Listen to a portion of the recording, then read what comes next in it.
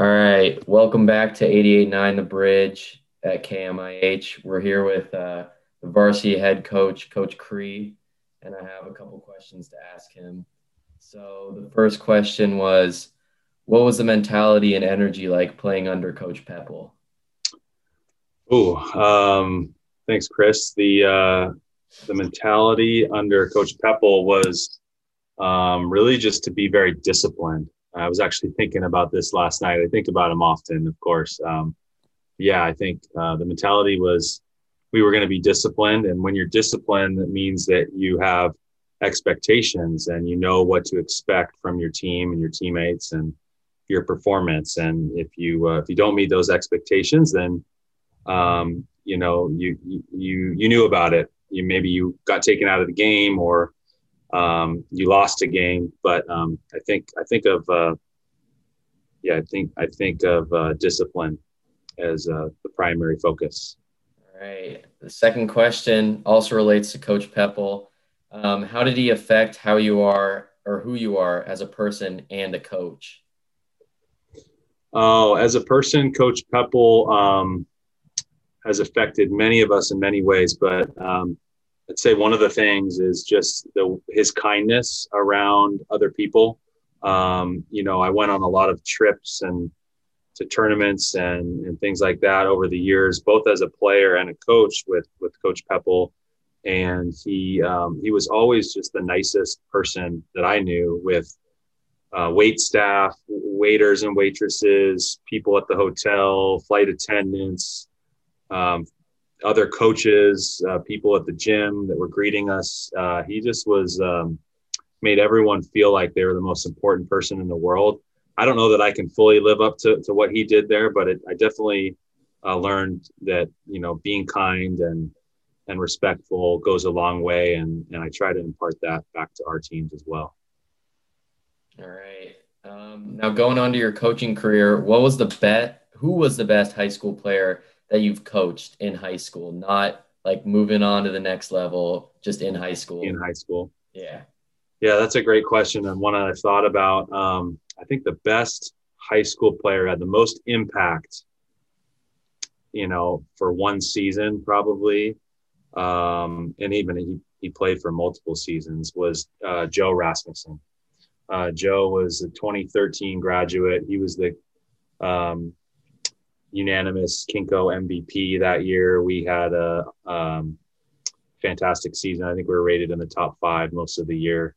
Joe just was dominant, and he was a guy that had worked really hard to hone his game. His dad actually played in the NBA, Blair, and played against Shaq and guys like that, and had a nice NBA career. And Joe, it's always tough when your father is an NBA player, and how can you live up to those expectations? But in that household, they didn't have those expectations for Joe. They just wanted to maximize his ability. And he was kind of a late bloomer, and he continued to work hard. And by the time he was a junior and senior year particularly, he was just super dominant. So really dominant, big guy inside, and a great teammate as well. All right. And kind of going off that question, who was the hardest working player that you've coached? Wow. I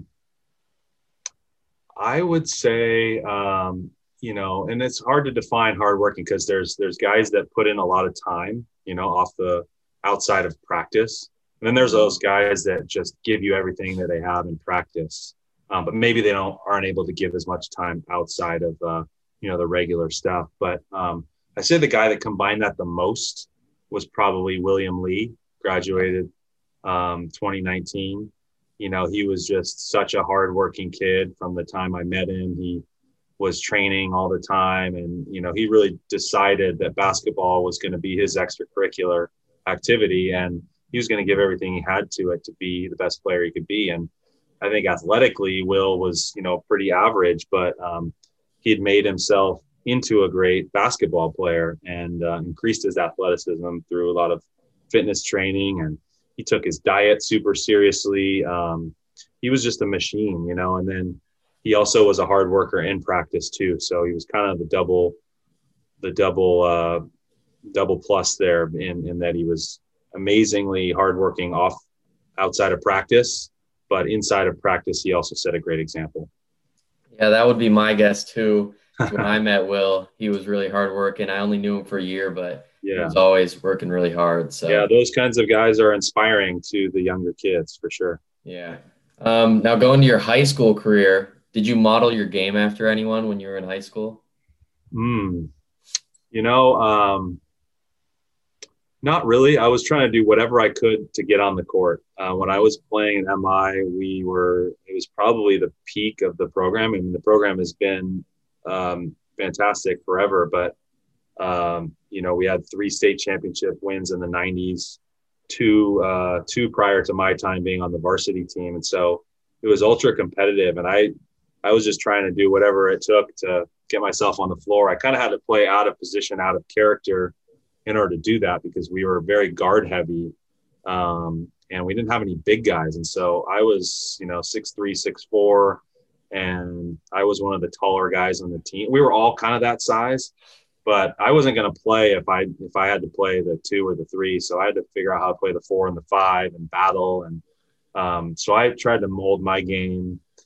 I don't know who I was looking at really, but just whatever I could do. But I was really kind of a guard offensively, and then defensively, I was playing against bigger guys oftentimes. But growing up, I kind of modeled my game after different NBA players. I grew up a Sonics fan, going to lots of Sonics games, and I just tried to I would shoot in the driveway and emulate different Sonic players or different NBA players. Michael Jordan comes to mind, just kind of trying to copy the moves that I saw on TV.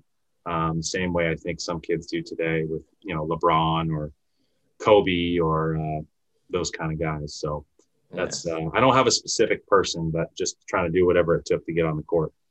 All right. And then the last question was, what was your favorite memory as a player or a coach? It could be either of them, or if you have a couple. Yeah, I'll give one of each, I guess. My favorite memory as a player, I think winning a state championship was incredible, but and that's probably number one. And a close second on a player was in college, our senior year.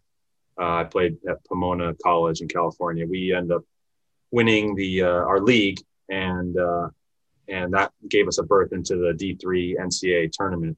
I was in college, I had really close friendships with my teammates in my class. And so just doing that with those guys was amazing. As a coach, so many favorite memories, but,